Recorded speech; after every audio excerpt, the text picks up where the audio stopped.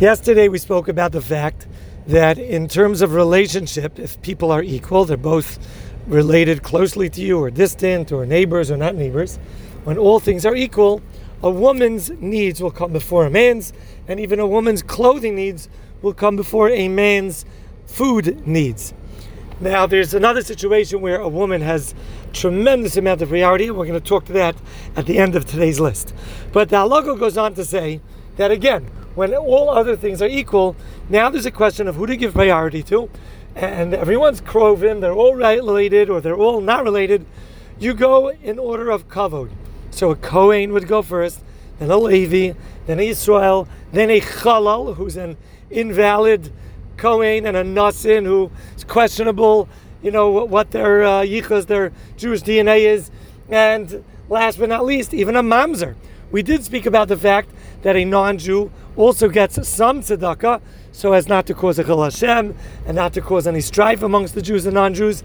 But a mamzer is on the bottom of the list before a guy, and that is a child that was born from a very highly illegal marriage between two people, or even not marriage. Now, there's an interesting halacha, and that is a Talmid Chacham.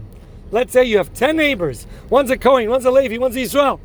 And one of them is a mamzer, but he's a Talmid Chacham. His DNA is horrible. His yichus, his family tree, the quality, the natural quality of his soul, if you could call it that, is very weak. It's blemished. He's like a spiritual invalid. But he pushed ahead, he worked on himself, and he learned Torah. He learned a tremendous amount of Torah. He's a tremendous masmid. The halacha is that we give more honor and charity to a Talmid Chacham, even if he's of the worst family ancestry. He comes even before not only a Kohen, even before the Kohen Gadol, if the Kohen Gadol is not a Talmid Chacham. So again, if you have a Kohen or a Kohen Gadol who's not well learned, not well versed in Torah, he's a simple good Jew, and you have the worst family ancestry, the worst family tree, an abandoned, dysfunctional child that was born from who knows what kind of relationship, if he's a Talmid Chacham, he comes before everybody else. Similarly, if somebody's a convert, doesn't have the best family tree, but if he's a Talmid Chacham, he's going to come before anybody else. Now, if you have two Talmidei Chachamim, one's a convert, one's a not, one's a mamzer, one's a Kohen, of course we're going to give that advantage to the Kohen, just like a regular Kohen in Yisrael. But the tremendous advantage of somebody being a Talmid Chacham overrides all else. Some poskim even say that the priority and the kavod that's given to a Talmid Chacham even overrides family.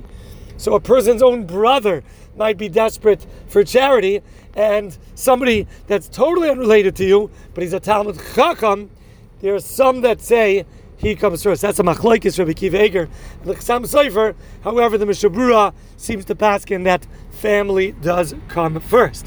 But when it's not family, a Talmid Chacham, even if he's distant, and even if he has a bad yichus, he will override those that are close to you, just not family members, and he will override all other family ancestry.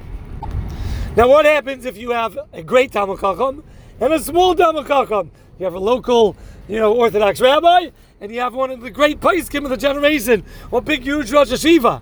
The big, huge Rosh Hashiva comes first. However, there's an interesting thing, that if this smaller Talmid Chacham is your own Rebbe, that factor of relationship comes in, and therefore you have to honor your own Rebbe, even though he's a smaller Talmid Chacham, and give him the charity before you would honor a distant Talmid Chacham who's not your Rebbe. There's one last thing, and this is something we said we'll get back to, and that is, what happens if somebody's Rebbe, or a great Talmid Chacham, already passed on? Their wife has the same status as they. Eishes chaver kechaver. We just had in Daf Yomi the story of Rabbi Akiva and his wife. The wife of a Talmid Chacham has full, complete, absolute equal credit as a Talmid Chacham himself. So even if the Talmid Chacham is not here anymore, or he was your Rebbe and he's not here anymore, his wife, his widow, is going to override all the other family ancestry things and neighbors or whatever. The only thing that won't override is your own family itself, according to the Chafetz Chaim.